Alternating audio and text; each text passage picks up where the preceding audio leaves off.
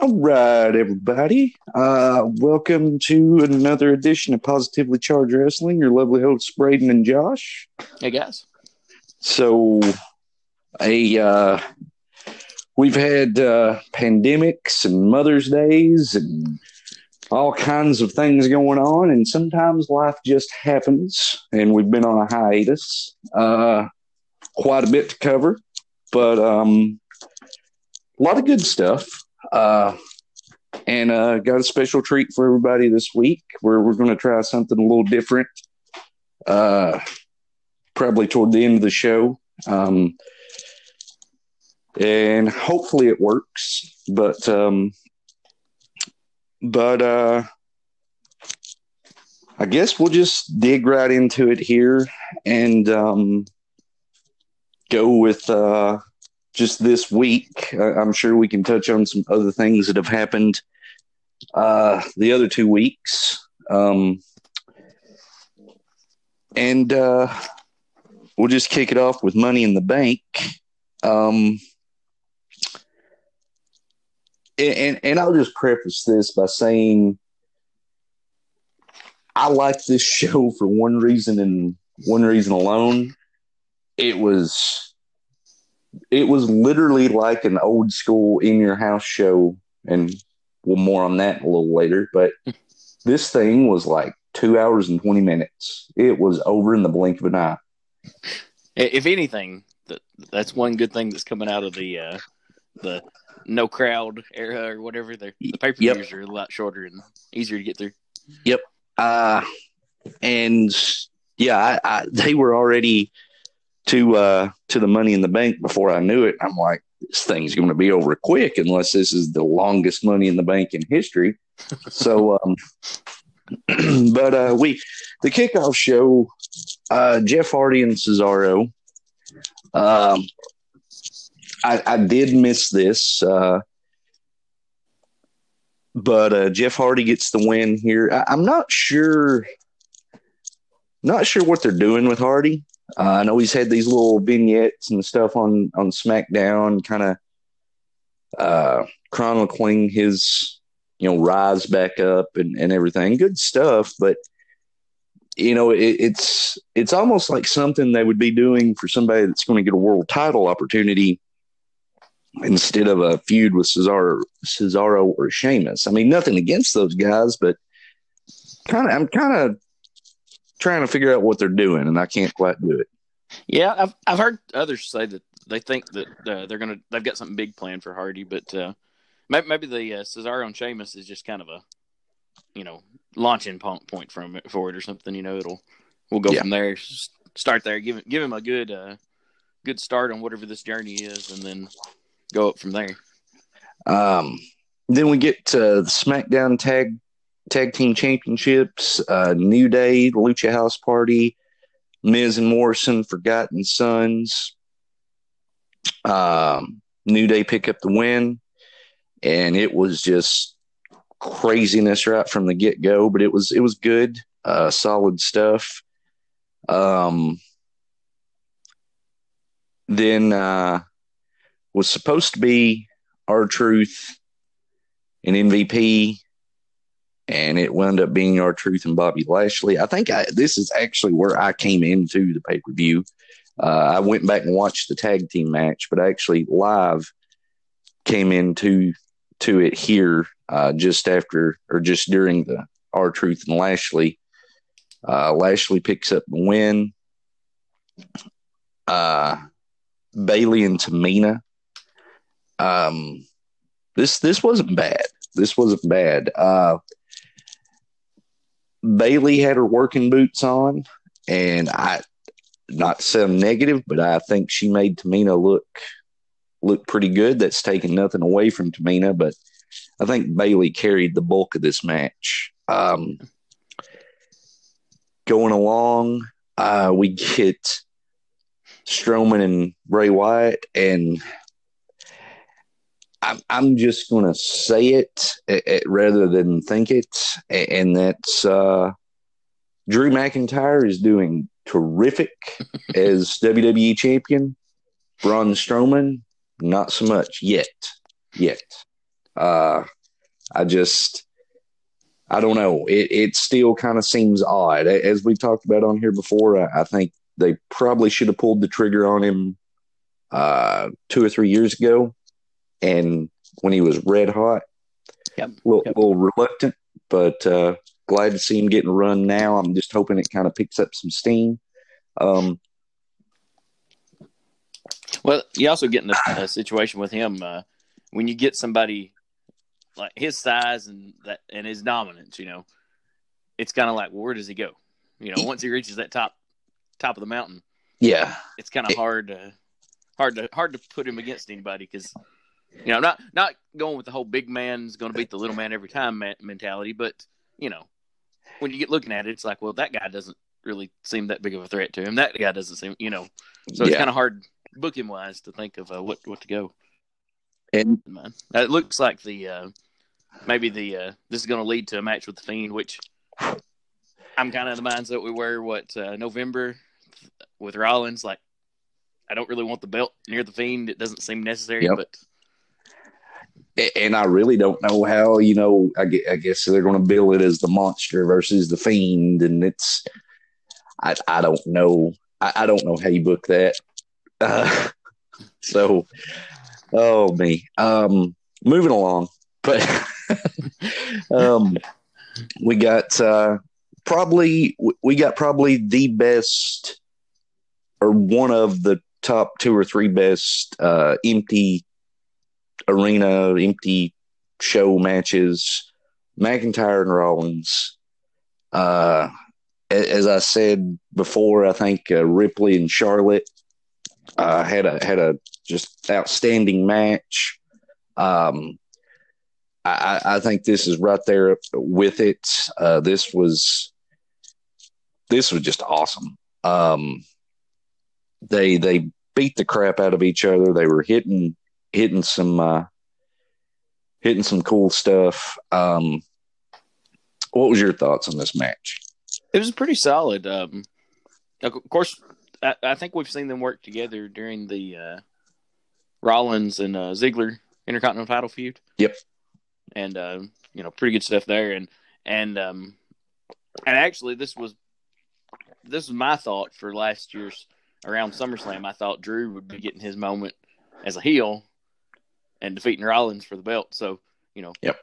We got there. It just took a little while, and the roles kind of got reversed. But good, solid match. I'd like to see more of the two.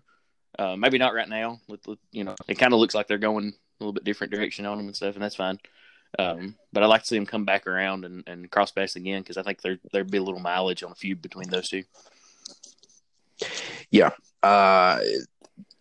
This felt fresh, ironically enough, even though we've seen it. The roles were reversed this time with McIntyre the face, Rollins the heel. Obviously, the title being involved. I dug it. I'm hoping we can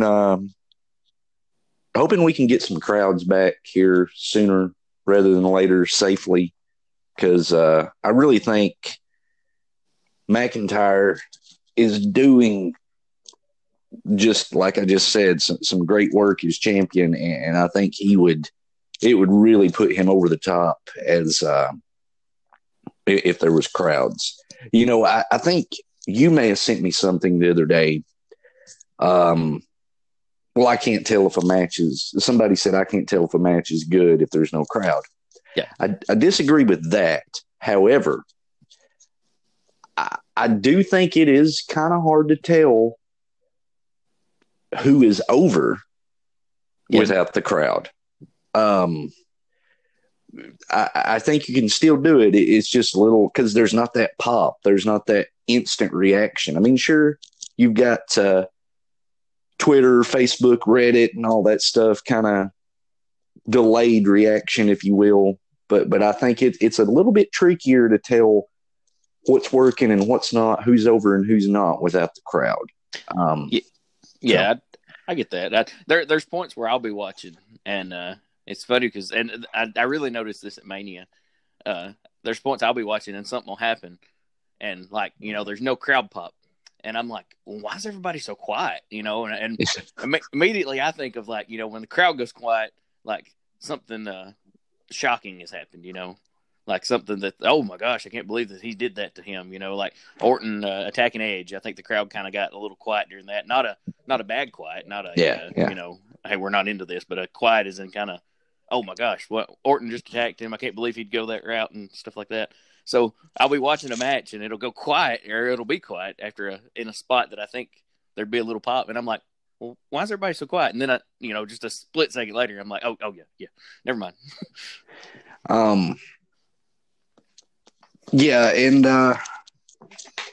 I'm like I said, I'm hoping that's why we can return safely with some crowds soon. I do think AEW, and we'll get to them in a bit.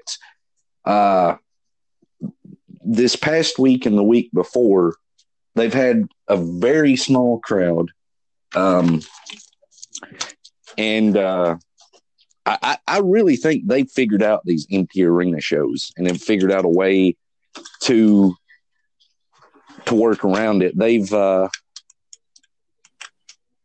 well, I'll elaborate more on them in a minute. But before we just get off in the weeds and sidetracked, my coffee's starting to kick in, and it's been a while since we've done this, and I'm just getting amped up, brother.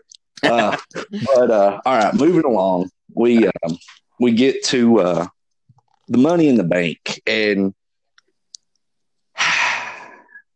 I'm torn on this. I'm fully honest. I dug it, but without sounding negative, I didn't dig it. I think the one aspect that I didn't like both of them going on at the same time. I think that was a little wild and confusing. It was kind of what I figured it would be, kind of cinematic, a little bit hokey. I don't know. I'm really trying not to sound negative, but I was just watching it, and I'm just like, I don't. What did you think about it? I liked it for what it was. It had some of the comedy bits were kind of hokey. I didn't like that, like the big point I don't like about it, which I know we're positive here, but I'm going to throw out the Doink cameo made no sense. Yeah. He just picks up over the chair and comes back down. I don't know that completely lost me. But I understand why they did it at the same time, because I'm sure it would. They had to come up with little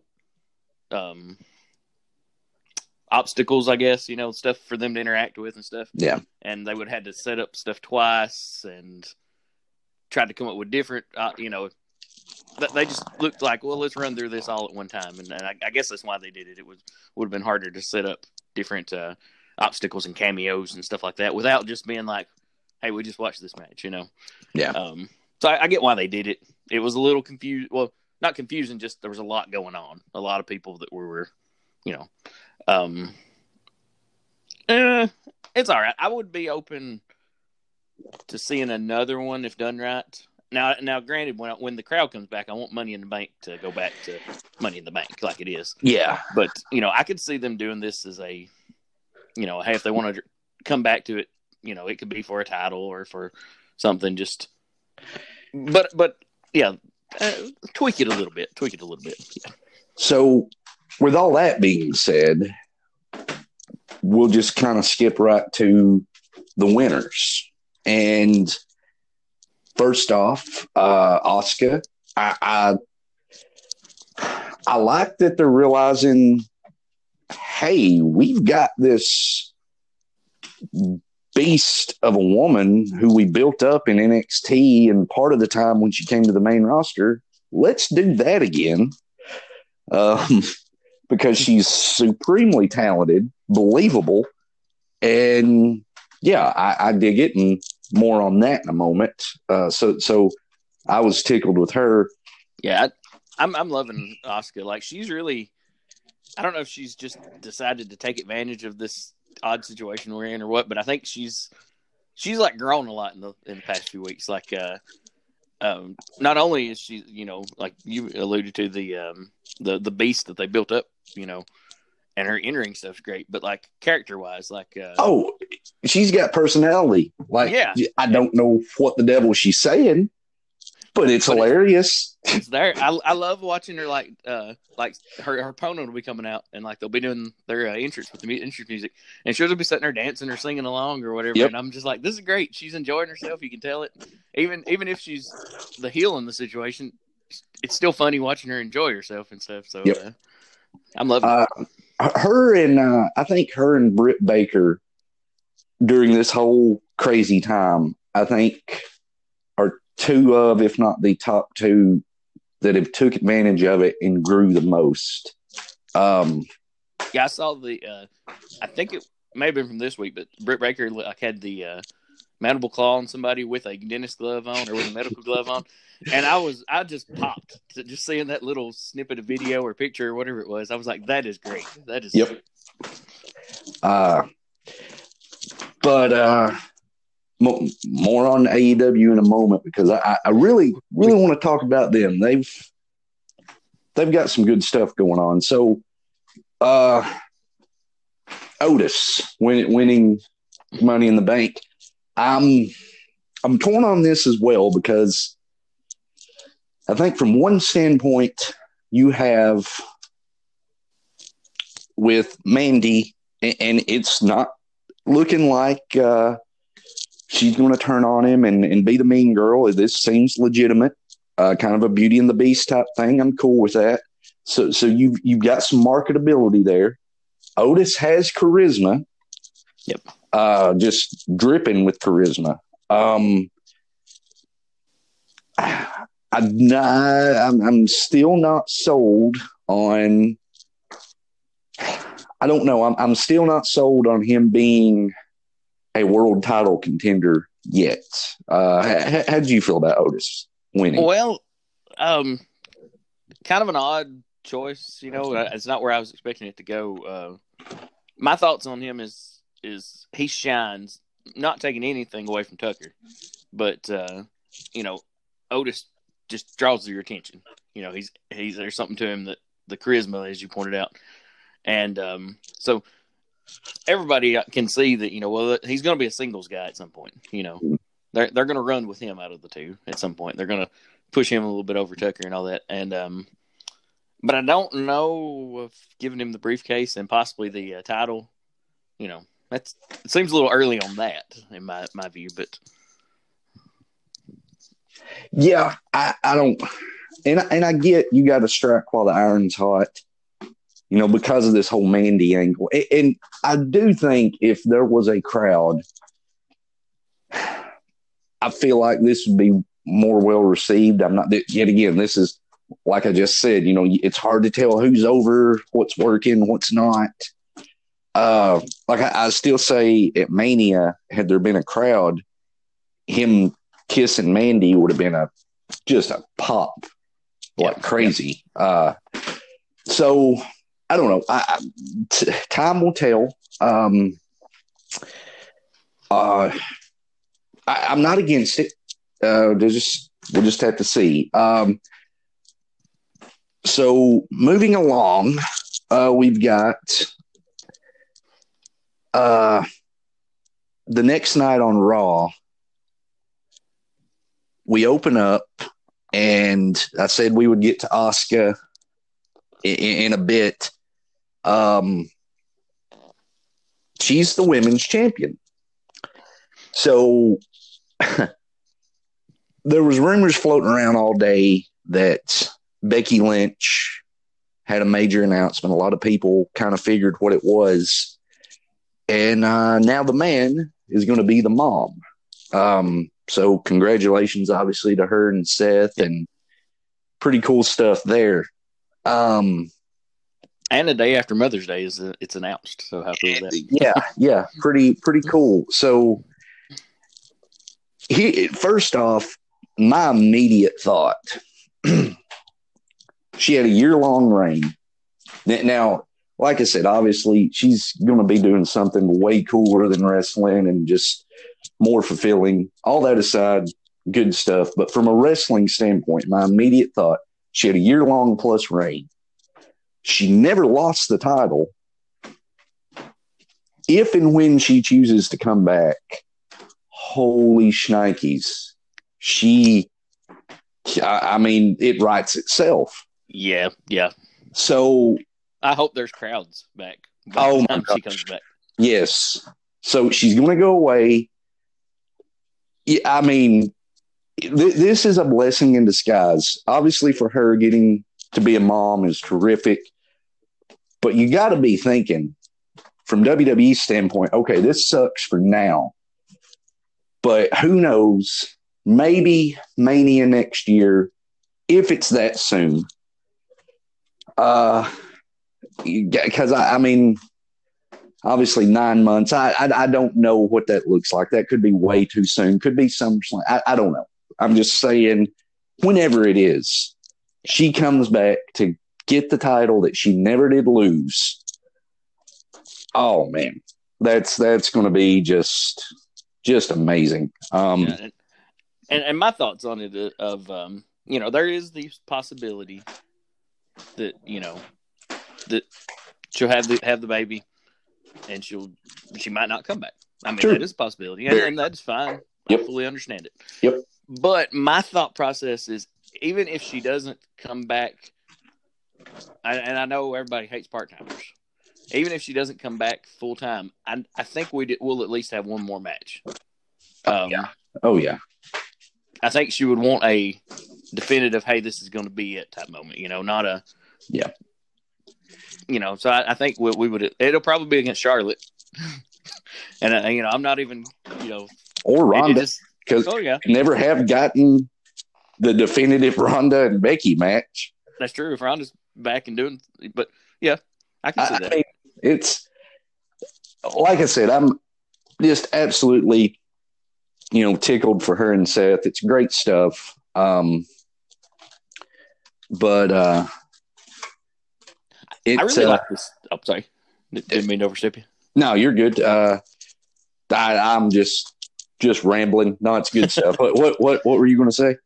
I really like the I like the emotion in this segment too. Oh yeah, you could tell. I mean, even my dad pointed out that there weren't any tears, like she wasn't crying. Yeah. And I but I could feel the she was torn. She was obviously excited about what's to come, but she loves what she does, and the thought that this could be it. I could feel that. I could feel that as she was talking about it. And Asuka's reaction, I mean, that was I liked that. It felt genuine, It did. It's almost like she didn't fully know. I don't know how to. I agree. It's like she didn't know. Maybe she knew she was getting the title, but maybe she didn't know that Becky was going to announce she was pregnant. Yeah. So yeah, that's. Obviously, probably the biggest news of the week. Good stuff. And to me, the biggest, the reaction on those was great. The biggest one, as she's going back through the curtain and she looks at the camera and says, "I'm going to miss you guys." Yeah. Yeah. That moment was, that's where you solidified knowing, okay, she is really torn on this situation. And, so I don't know. I just felt emotion during that. Not, I felt realism kind of mixing in with everything in that. And oh yeah. And I think, Becky, they want to talk about, they've not had a breakout star probably since John Cena kind of broke through. I'd venture to say Becky, from the bloody nose all the way to now, it has been as over as anybody. They've had, it's just it's not pardon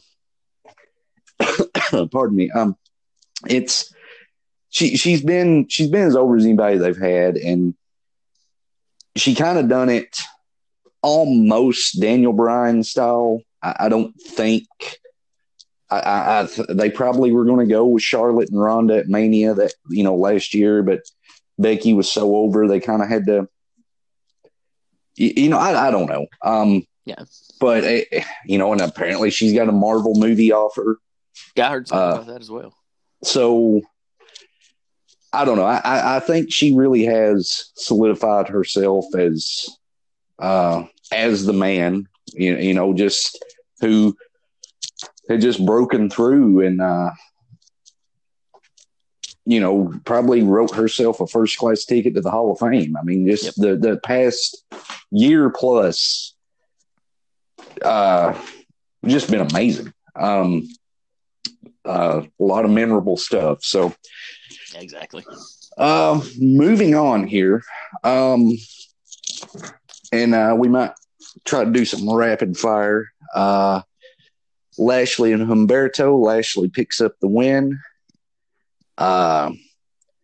Angel Garza picks up a victory. Drew McIntyre and Andrade. McIntyre gets the win, and apparently he's going to take on Corbin next week. So kind of random. I guess the wild card rules back in effect. Then we get the Iconics are back.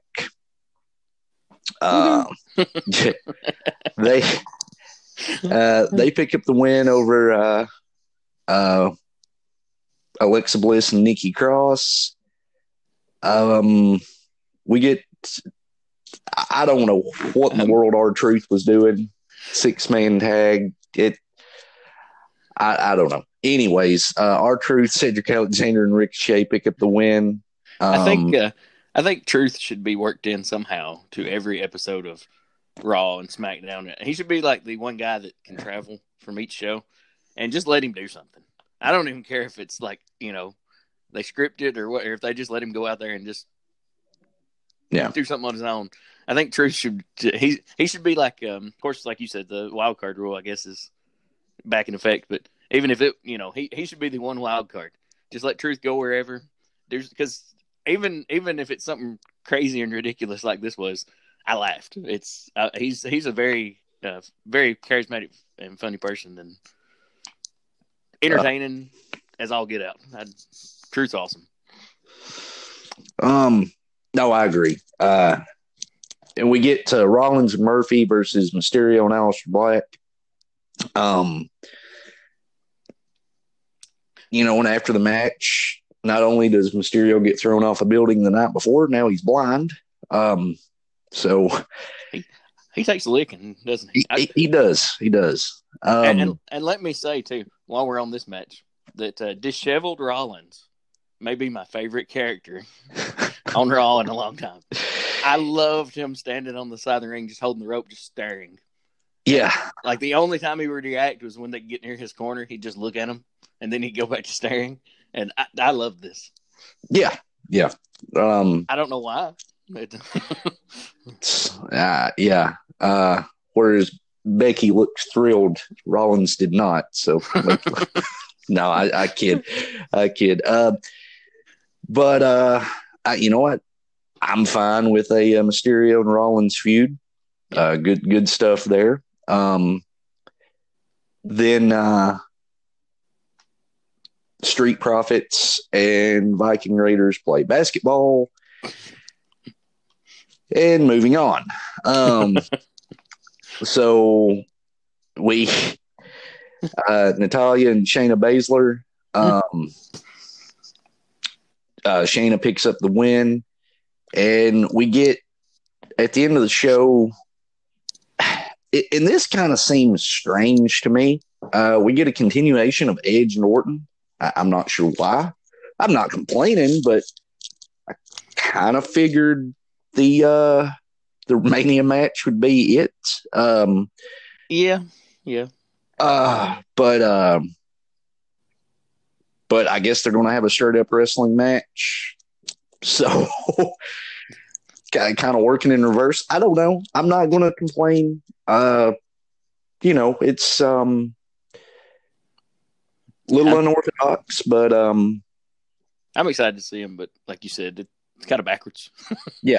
So it's Kind of like when we'd get near the sale pay-per-view and they'd start a feud off with a sale match.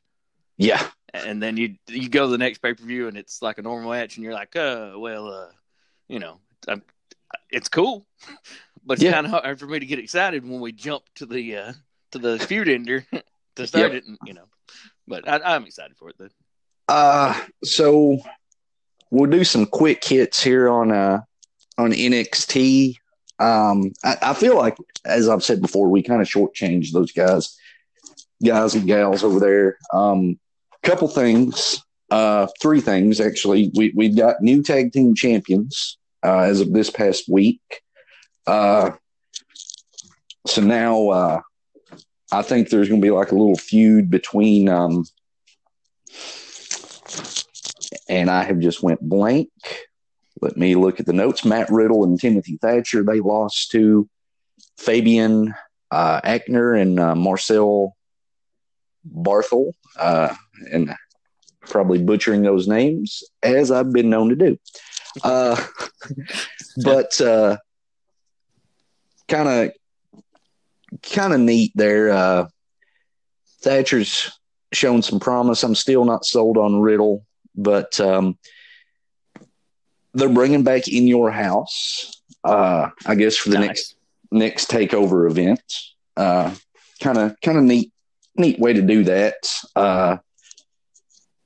So,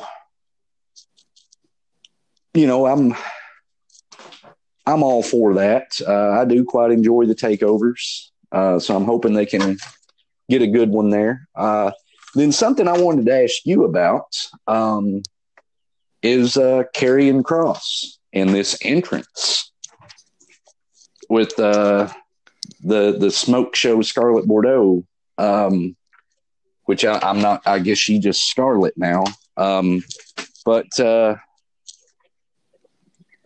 she certainly made her living on the indies in revealing costumes, and appears to be carrying it on here. And in fact, I kind of raised my eyebrows because what she came out with in that entrance was a little bit less PG than I anticipated. So all that aside, what do you think of this entrance? I mean, it blew me away. Yeah, a lot of production in that. With I like how the smoke's sitting in the ring, or settles in the ring and stuff. Yeah. I think this is one that it works really well here. Yeah, but I think is going to have to be tweaked whenever they come up to the main roster. For some reason, that's the first thing coming to my mind is like, this looks great here, but I don't know how it's going to transition over. I think maybe the smaller building, smaller setting is what's, I don't know what in my head what I'm trying to say, but I'll be honest. I didn't quite think about this. I've been listening to a lot of Jim Cornette. He tickles me. I don't agree with everything, but I did agree with this because his assessment on it was, well, Mark Marrow sure has changed. And I think what he meant by that was Scarlett came off like Sable, like the Star. So I think in tweaking the entrance, look, Karrion Kross, Killer Kross, what little I've seen of the guy, got a ton of talent. No doubt about it. They're going to have to dial back Scarlett a little bit. Yep. Or else she will overshadow him. She's a lovely lady, and she will. I mean, that's the Mark Marrow and Sable thing. I think is apropos because that's exactly what happened there. True. So I dug it. I'm like you. I think they'll have to tweak it.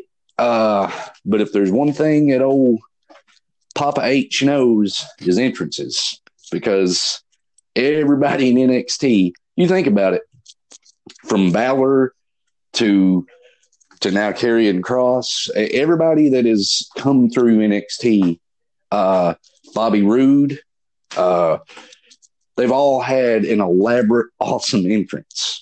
True. Hey, can we call him Papa H from now on? I like that. Yes, we will call him Papa H. uh, he, yeah, but I dug it. I think,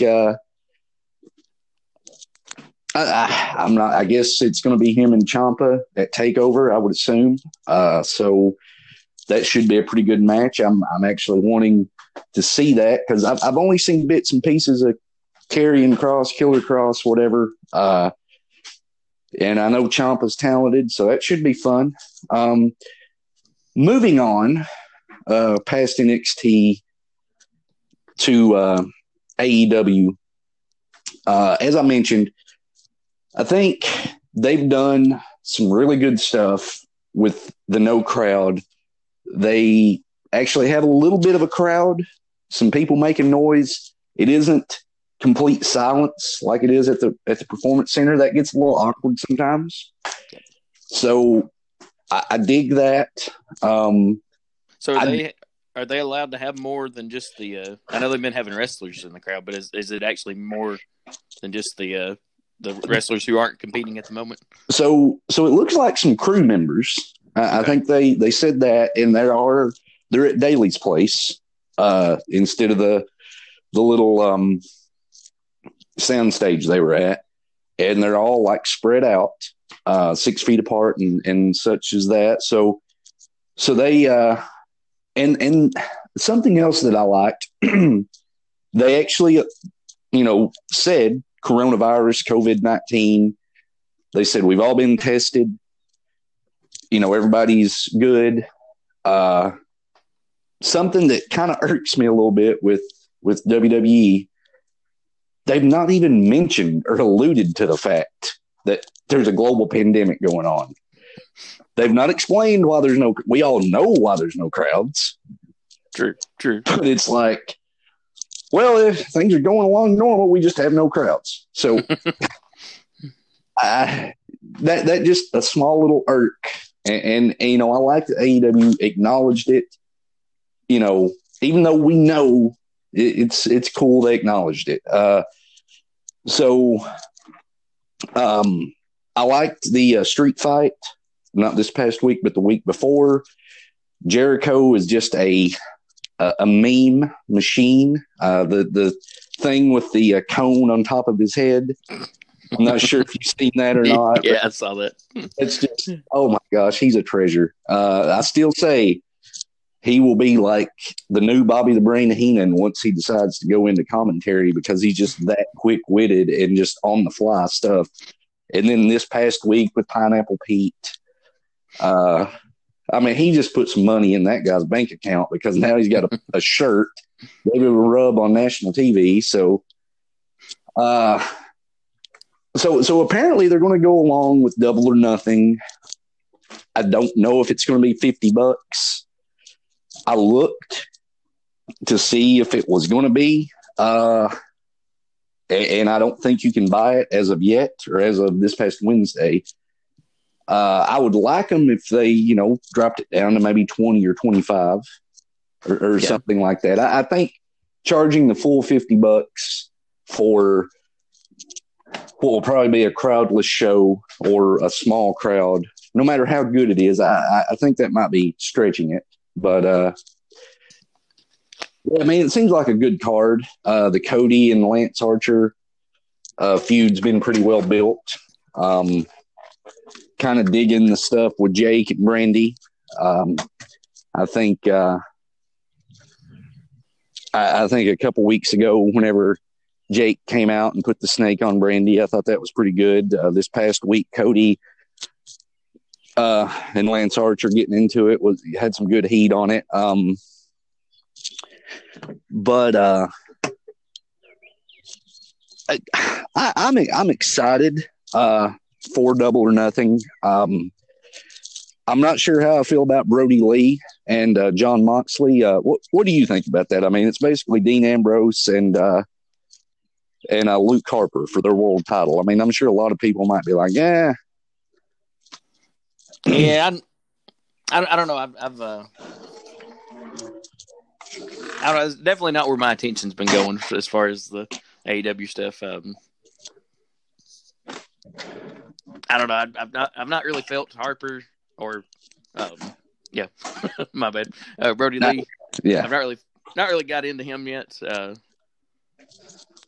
I don't know. It doesn't seem where the story is to me. I'm more into the Cody and Archer Jake situation. That yeah, and now they've got Tyson going to present the TNT Championship. Now, see, we heard about the Sting rumors.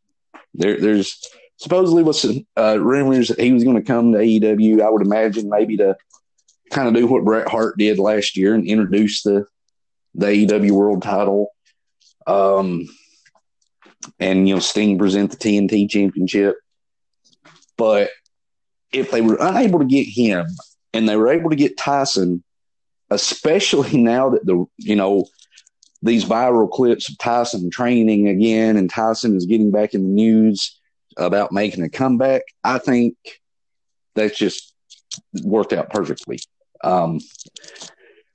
So I would imagine that Cody and Archer would probably be the main event at Double or Nothing. But I mean, who knows? It'll probably be the world title match. I don't know. Now, only thing I'm seeing here, I did have this issue with it, and it's not a complaint. It's just I don't understand why they went this route. Cody and Archer in the finals for the title, the TNT title, and they've already got this feud that was already building as the tournament started. In my mind, I would have maybe had them eliminated or cost each other to get eliminated or something, and have them in a match, and then have the title involved in another match. Yeah, that's a little curious, and I agree. But like I said, I'm not complaining. I'm just, in my mind, said it would. That way you're getting two matches out of the situation, two matches for the pay-per-view out of the situation instead of it all being on to that one. Yeah, no, I agree. And I mean, I don't know I'm sure some people will roll their eyes if Cody wins. I don't know. I would imagine Archer will win and Cody will chase for a little while. Who knows? Yeah. But we shall see. Moving along, we're 45 minutes into this, and we not even got to our little special treat here at the end.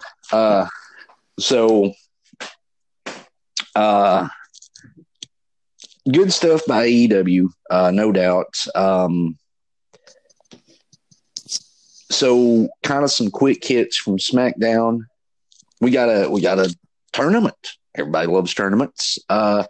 So what is the deal with Sami Zayn? I've not seen. He just vacated the title. I'm not sure what's going on here. I don't know. From what I gather, it's like he didn't want to come in, I guess, because of the COVID-19 stuff going on or whatever. But I don't, it just hit. He was fine up through till Mania. Yeah, and then I guess something has got him where you don't want to come in. And I understand, safety first, health first, and all that. But I don't know if that's the whole story. If maybe, I don't know if somebody he's been around's had it or something like that, and he don't want to bring it in, or I don't understand that part. I've not heard. Well, we get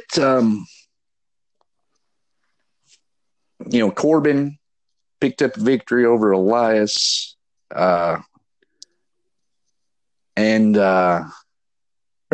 sorry, Elias won. I'm sorry, Elias won, and then he'll face either AJ Styles or Nakamura.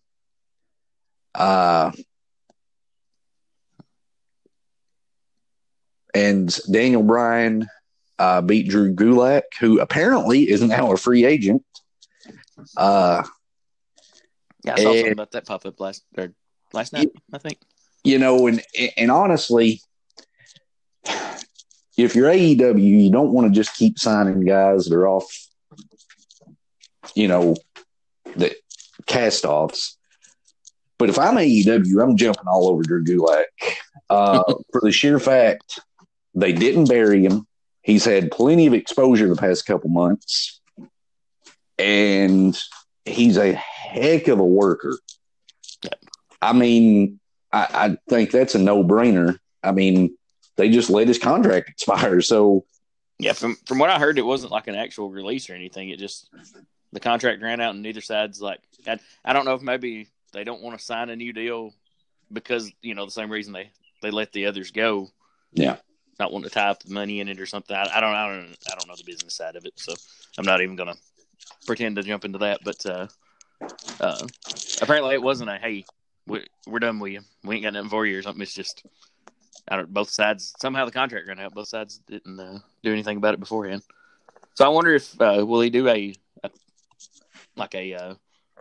paid by appearance type thing or something until they can come up with something new or. I'm not sure, but if he is a free agent, if I was them, I would be all over that. Him, obviously, I think the revival's coming, or the revolt now. They're coming, and I think Rusev would be a good get, and Drew Gulak. Like I said, you don't want to just keep signing these cast-offs, but talent's talent. I mean, you gotta.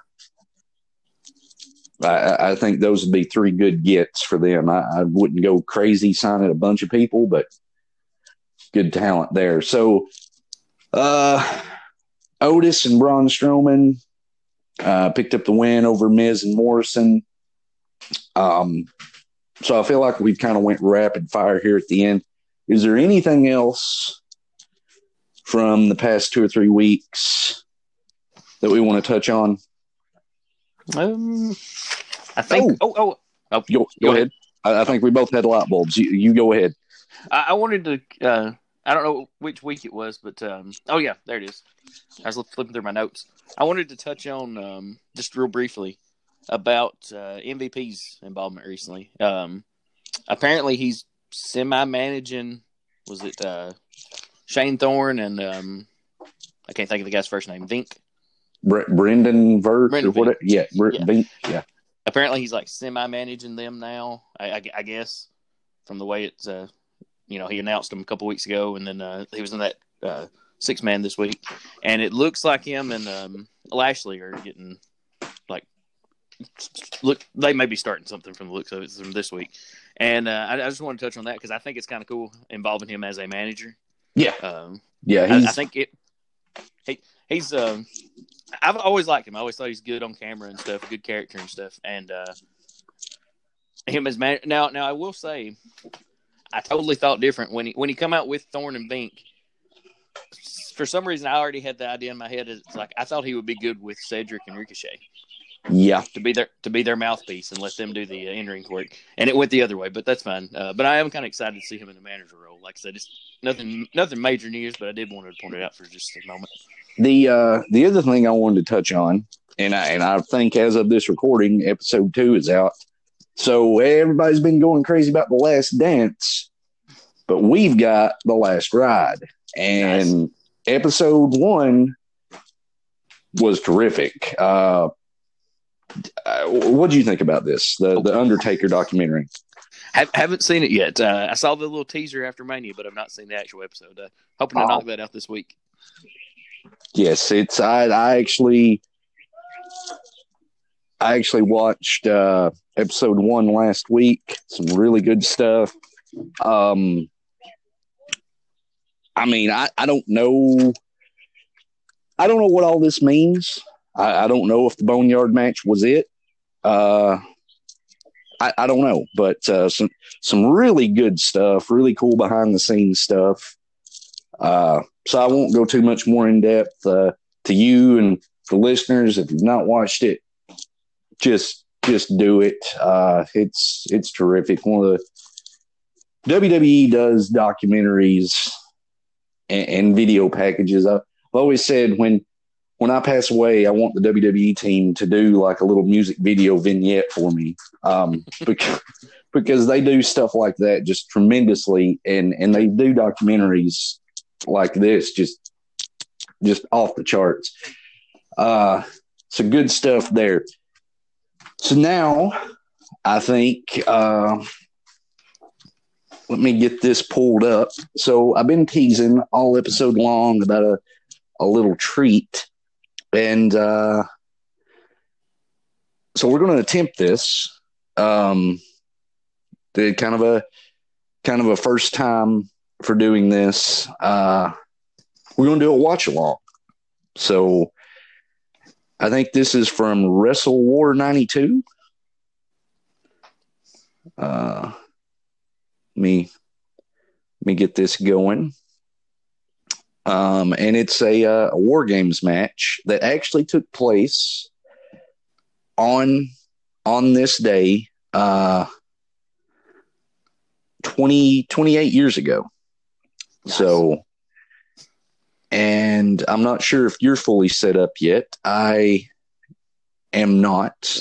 I'm pulling this up. So while I'm doing this, is there anything else from this day in wrestling history we want to touch on? I do got one thing. On this day in 1993, well, it's two things on the same episode, but in 1993, this was the 1-2-3 Kids big upset over Razor Ramon. Nice. Okay. Started an interesting feud. Was Razor's face turn, which he was pretty over as a face, and got the 1-2-3 Kid as a regular performer on the show and everything. And then also on that same episode, Marty Jannetty returned and defeated Shawn Michaels for the Intercontinental title. Nice. Pretty monumental episode there. So, all right, now I'm here, Wrestle War 92.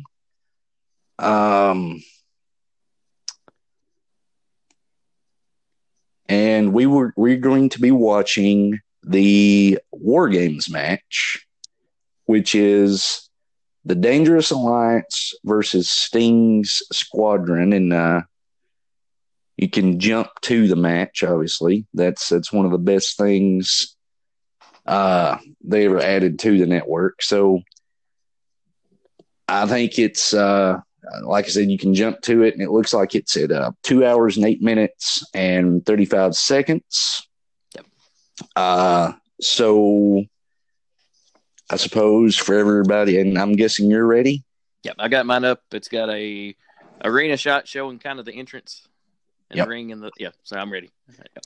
All right, so I guess we'll go 3, 2, 1 play for both me and you and everybody out there. So 3, 2, 1 play. There we go. All right, cool. And I am actually going to turn down my volume a bit. Not familiar with that announcer. Is that Gary Capetta? It might be Gary. There you go. I think it is Gary Capetta. And we might have the Dudley Boys coming out. I don't remember these fireworks. That's wild. So as I said, the reason I chose this match, apparently this is low key like one of the best War Games matches that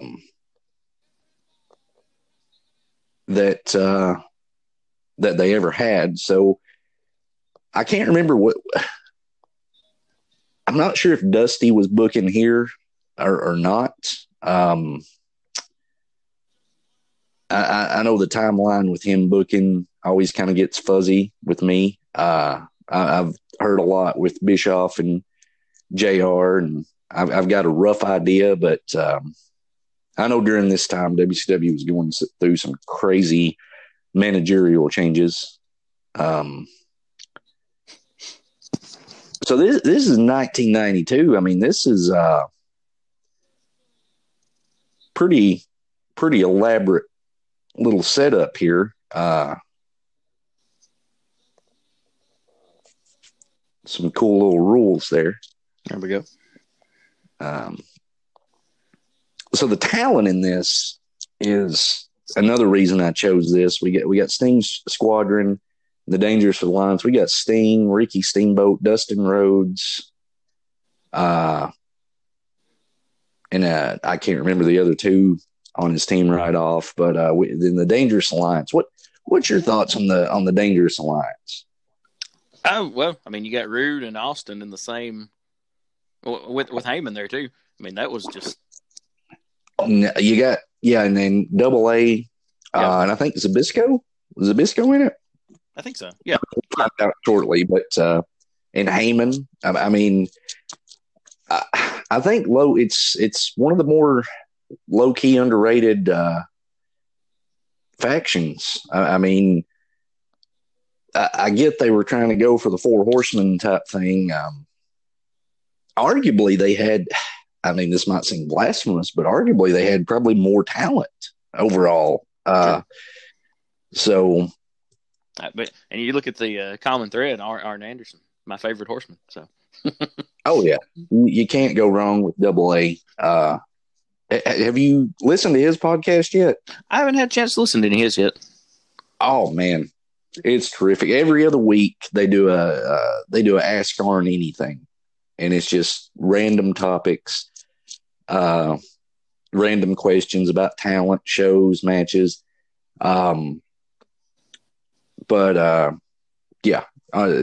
A's podcast is just awesome. Nice.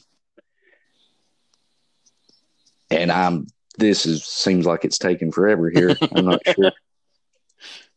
I'm not sure what we got going on. They got okay. Here we go. Here we got some people coming out. Yep, there's Rude. I forgot about Medusa being in this. There's Rude is looking absolutely jacked. Austin, Bobby Eaton, that's the other one. Look at this talent. I mean, you got five Hall of Famers. Yep. Well, I mean, really, counting Medusa and Heyman, you got 7. I mean, there is nobody in this that isn't a bona fide star. Bobby Eaton, going and listening to Arn's podcast, and I've been going back and watching just random Saturday nights and stuff, just throwing some of that on. Because like yourself, I've been wanting to go back and watch more old WCW. Nikita Koloff here, Dustin Rhodes, Barry Windham. And I think, Steamboat. Look at, good gracious, the talent. Yeah, I've never seen this. I don't think I seen.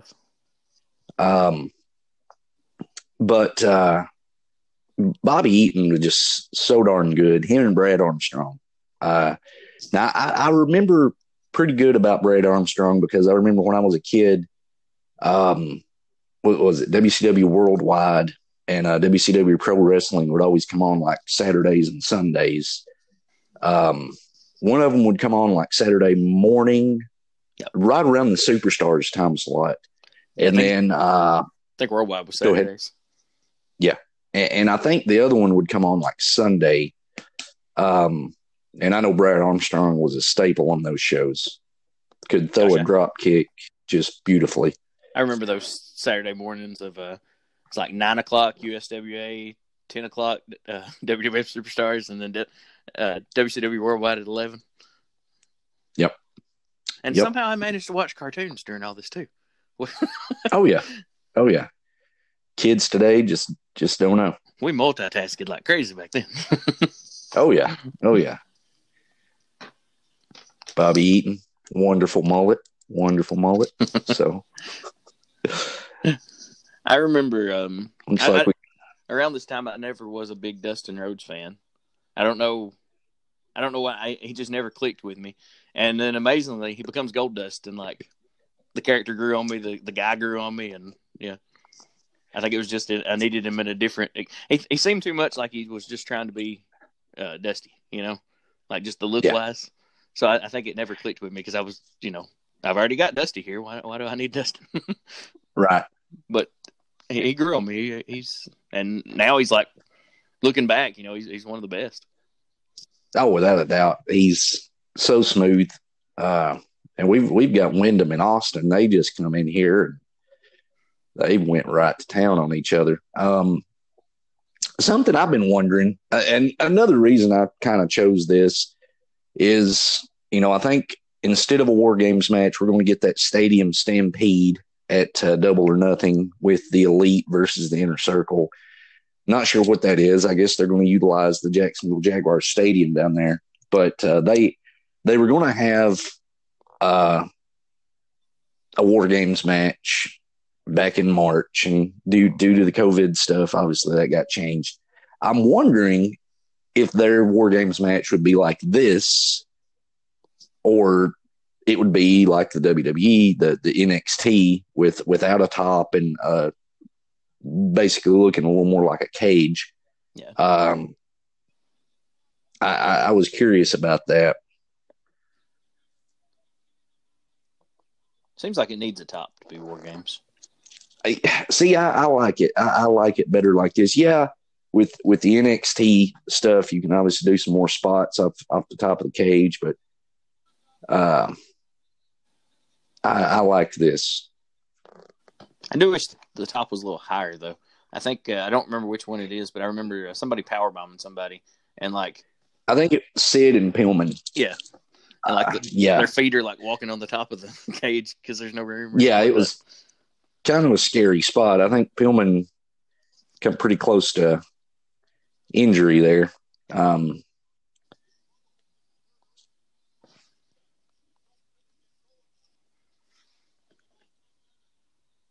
Wyndham and Austin. Two good. I've been hearing a lot of stuff. Aaron tells a lot of stories about Wyndham. Like he never really went to the gym. Never, he would do a little bit of cardio, but he wasn't a big gym guy. Could stay out all night partying, and then just the next day, go 45 minutes in a tremendous match and just, never break a sweat. And he's just such a natural guy. He was world champion at some point, wasn't he? Yeah. Before this, I think. Yeah. I might be wrong. It might be after this one. No, it was before this. Wasn't it kind of around the time of Flair's departure? I think so. I think it was. Well, I think Flair was gone here, right? Yeah, he was still gone during this. Yeah, he didn't come back till the 92. Yeah. I don't know what I was thinking. I do the timeline in my head too. So somewhere around in here. For some reason, I was thinking this was right after Flair come back, but no. I think this is twice, like on this podcast, that I've confused Flair's return. Now that I think like a couple episodes ago, I was like, didn't Flair come back at the start of 92? Or no, that was 93. So I don't know. So it looks like, kind of looking at this cage construction has gotten a lot better in 28 years, because you can see a gap there at the top. Yep. And we got some juice. There's even a gap there at the bottom. This thing is just held together by hopes and prayers.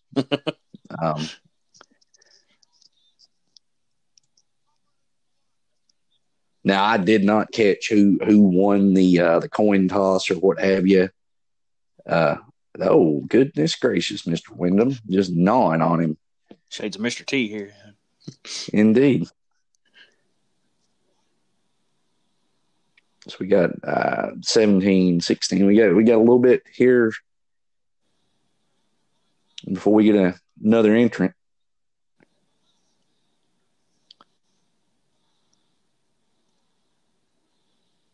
Is it Sting? I guess Sting's going on. I think it's Sting. Oh, nice. Wait a minute. Okay, that is the coin toss. I'm pretty sure no one called that. I'm pretty sure it was just going to be the heels anyways.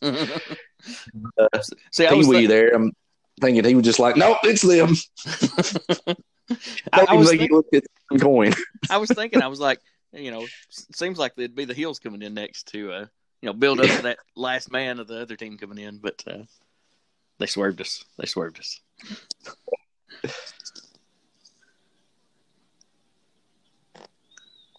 Now I know obviously Rick Rude didn't get a run with the title in WWF, but I think he did get a run in WCW. But it was weird because there was the World Championship. Wasn't there a time where they had like 2 world titles? Yeah, I think that was a result of Flair leaving. They crowned the WCW champion while he was gone, and then they got the NWA title back, I think. Yeah. I remember as a kid, I never fully understood why they had a champion that wasn't the WCW champion, and then all of a sudden there was a WCW champion, and then why are there 2 world champions and why are they fighting each other? It never registered when I was a kid. Yeah, I agree there.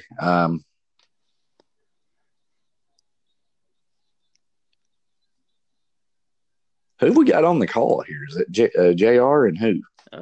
I've got my volume down. Yeah, I've got mine down. I hadn't bring it up a notch.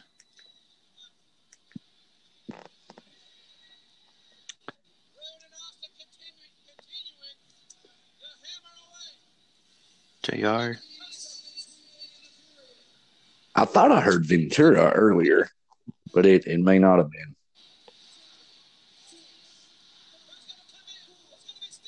Steamboat. All I've heard is JR since I've turned it up.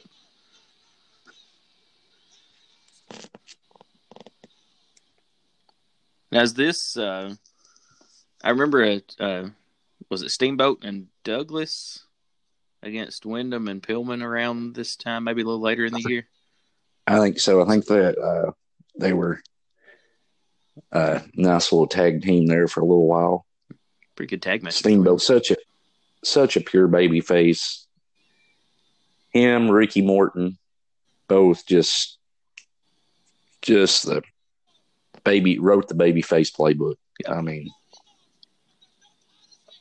now we got the Dragon Slayer, Steve Austin. He nice roll there. Whoa, there we go.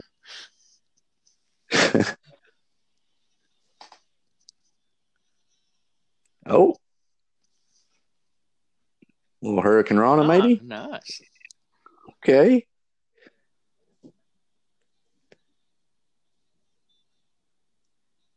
Steamboat has come in just kicking butt. He is house of fire.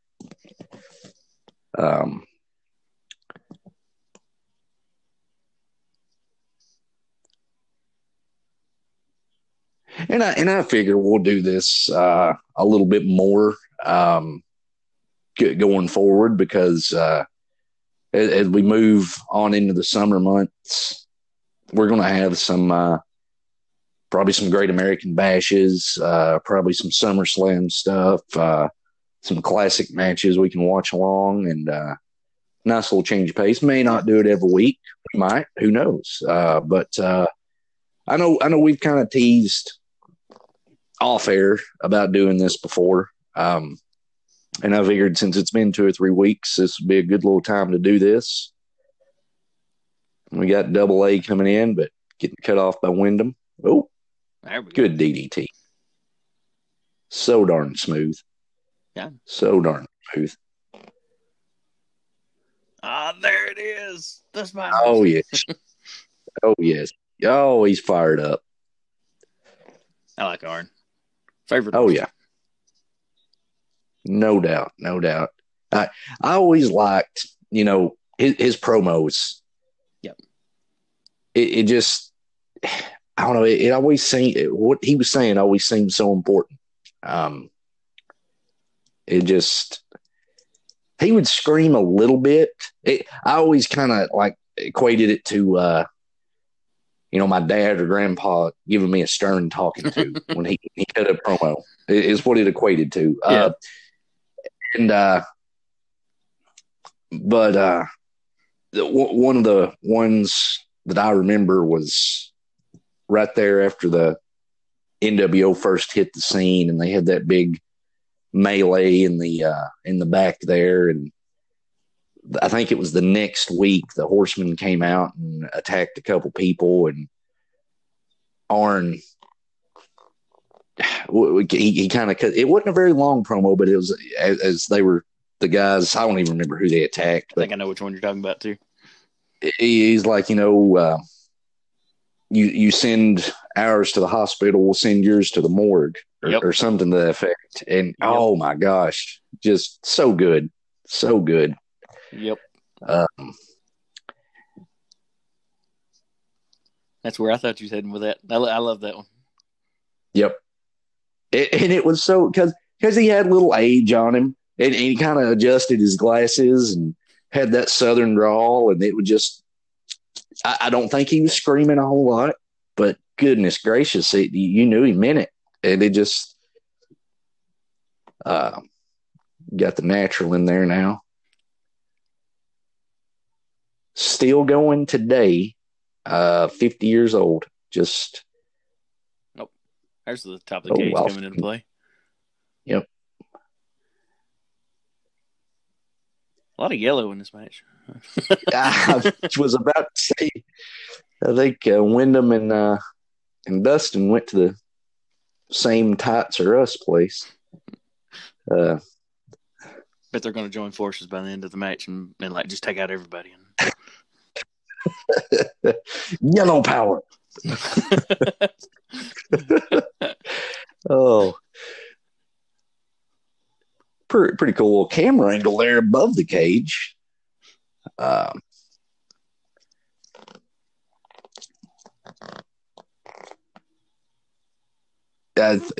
over there with his head in between the rings. Yeah, I was sitting here watching Gold Dust versus Stone Cold, and all of a sudden I'm like, what in the world's going on back there?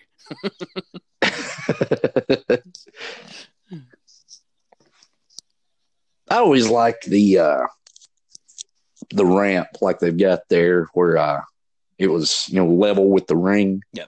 I know WCW did that a lot. ECW, and then I think New Japan or the Japan organizations that's a big staple. I always like that. AEW's incorporated it a few times. I really dig it. Yeah, kind of. To me, it really works for like a pay-per-view setting, like kind of making it feel like a bigger event for some reason. I guess where they've got them up in the air and I don't know, bigger scale of setup and everything. Sabisco coming in there.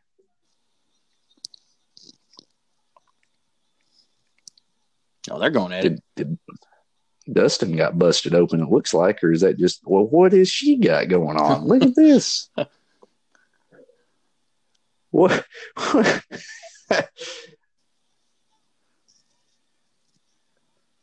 Now, we've already established there's a gap. Well, you could have done that much. And now we got Sting up here. Well, this just got wild. Reach out and touch someone, Arn. For any listeners who don't get that reference, that's an old cell phone commercial or old telephone commercial. that could be took bad. So that's an old telephone commercial. Reach out and touch someone. Oh, I'm not sure. That didn't look very sturdy up there, so not a lot of moving around. I'm pretty sure we could have had a fall through the cage there. Is Wyndham got juice? I think he does. Looks like it. Either that or it's from Austin somehow. Austin's been bleeding a bucket full. That's for certain. If you watch this out of context, it's funny. The wrestlers just chilling outside the ring. Yeah. Sting just wanted a front row seat. No.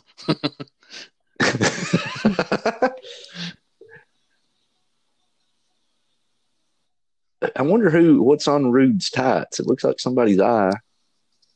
I don't know. Sting is ready to come in.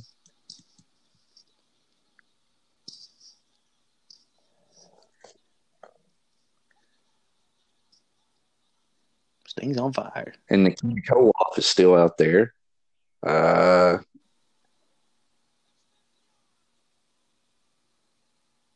Pretty Pretty cool little use of the roof there.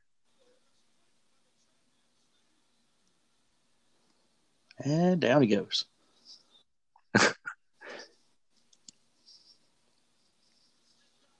So I think what do we got? We got Nikita and Bobby Eaton. I think it's. Or is Bobby already in?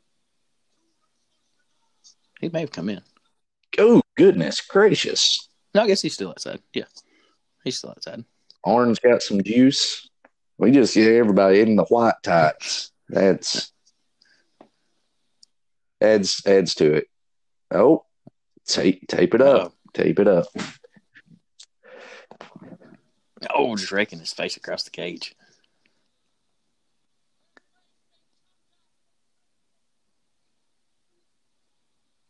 Dustin kind of looking like Flair with the blood getting into his blonde hair. Yeah.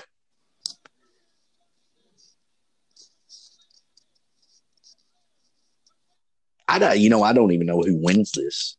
As I can firmly say that I've never seen this, and no clue who wins. Oh, no, we got Rude in the odd spot with his head stuck in the ring.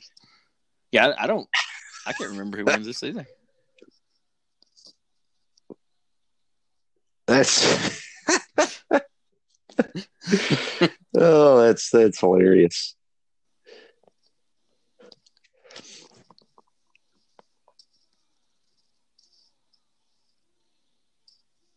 So I'm guessing they probably taped up maybe some brass knucks or something in there with Bobby, maybe. Probably.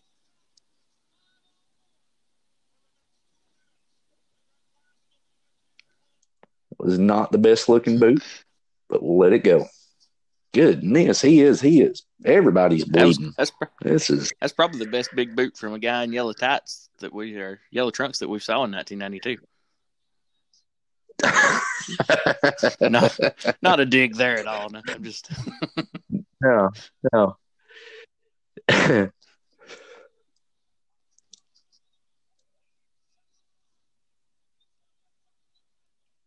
Zbyszko got going on trying to get the. Whoa! Did he just?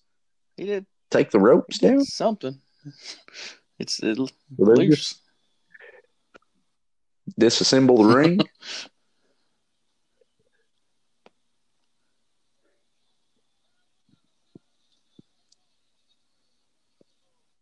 This is, I can see a whole lot of watching some of this mid 80s, early 90s WCW. I mean, it's easy to see the AEW WCW comparisons because this is just it is a lot more reality based. It's a lot wilder and just there's blood and guts and just down and dirty Southern wrestling. Yeah. And I can see a lot of where people would draw those comparisons. And I think I appreciate this stuff more now, going back and watching it, than I did when I was a kid.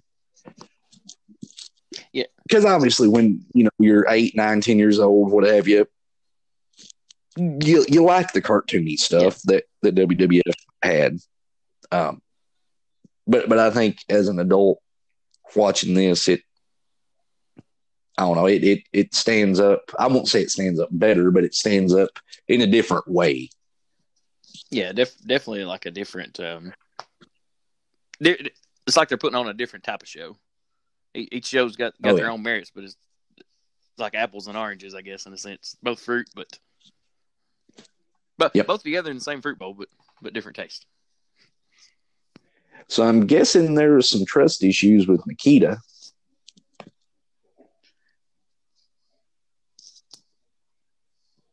I can't remember a lot about Nikita other than I remember liking him around this time. And I don't know if maybe because he had the chain. I don't know. Something about it. I remember liking Nikita Koloff at the time, but I don't remember a lot about him. He was going to be at Lexington Con this year, the one we were going to. Oh, right. Yeah. Unfortunately, that didn't happen. Have they rescheduled that? Well, they pushed it to May. I think it was actually pushed to happen next week, I think. But then they come back and said that they were just going to cancel it all this year and try again next year. Mm. Mm.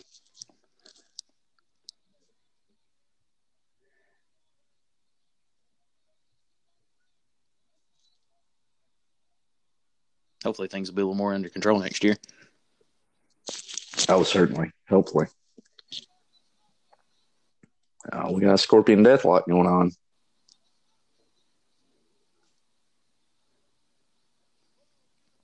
And the rope is loose. Uh-oh. So I guess we're going to take that buckle and, oh, goodness gracious, what are we doing? We're just about to beat the crap out of somebody with that. I've not seen this too many times. I want a War Games match like this, but like have it elimination rules too.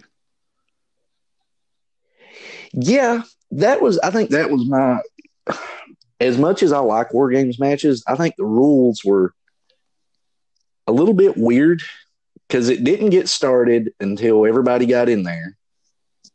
And you're already like 20, 30 minutes in, everybody's bleeding a bucket.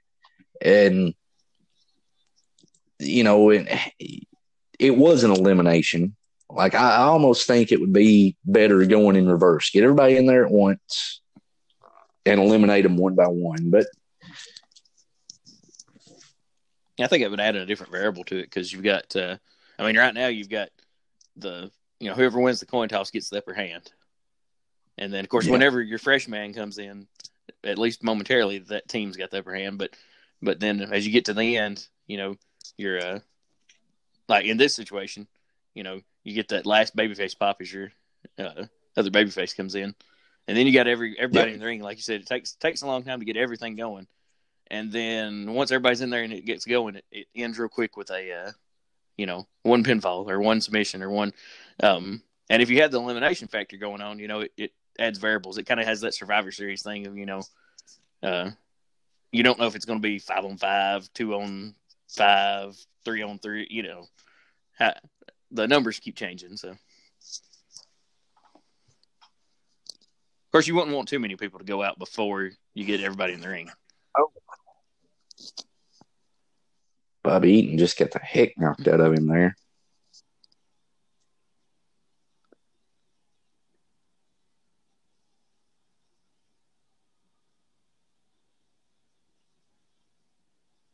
Yeah, I'm with you on the whole. Hey, Bill Alfonso, Fonzie. Yeah, I'm with you on the whole. Like not appreciating this as much at the time because it's that flash and character or whatever of the. We're over. It's over. Yeah, so I guess Zbyszko inadvertently hit Eaton with that piece of the ring, piece of the turnbuckle, injured his arm, and then we ended with an armbar. And now Zbyszko's hearing it. So is he going to get kicked out of the Dangerous Alliance? We've got some dissension going on. Uh-oh.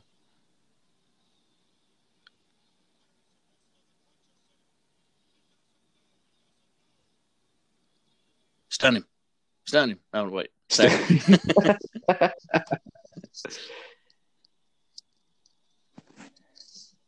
I bet we're fixing to see Zbyszko get kicked out. I think so. Well, I'll have to say that was a pretty darn good match. Pretty good. I liked it.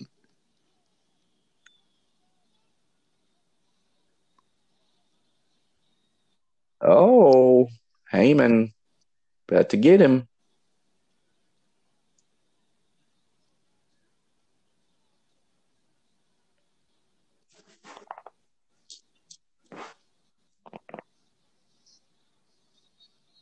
Fonzie really got around back then, didn't he? He did. Because I didn't remember him in WCW. And I know he was in WWF by the next year. Then him and his whistle went to ECW. That probably did hurt. That just a piece of iron from the ring there, and just whacked him in the arm. Probably did hurt a little bit.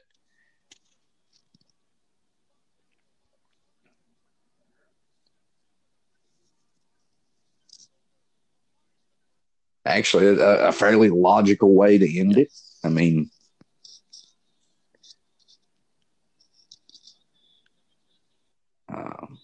yeah, pretty good match. Very young Eric Bischoff and Tony Schiavone here.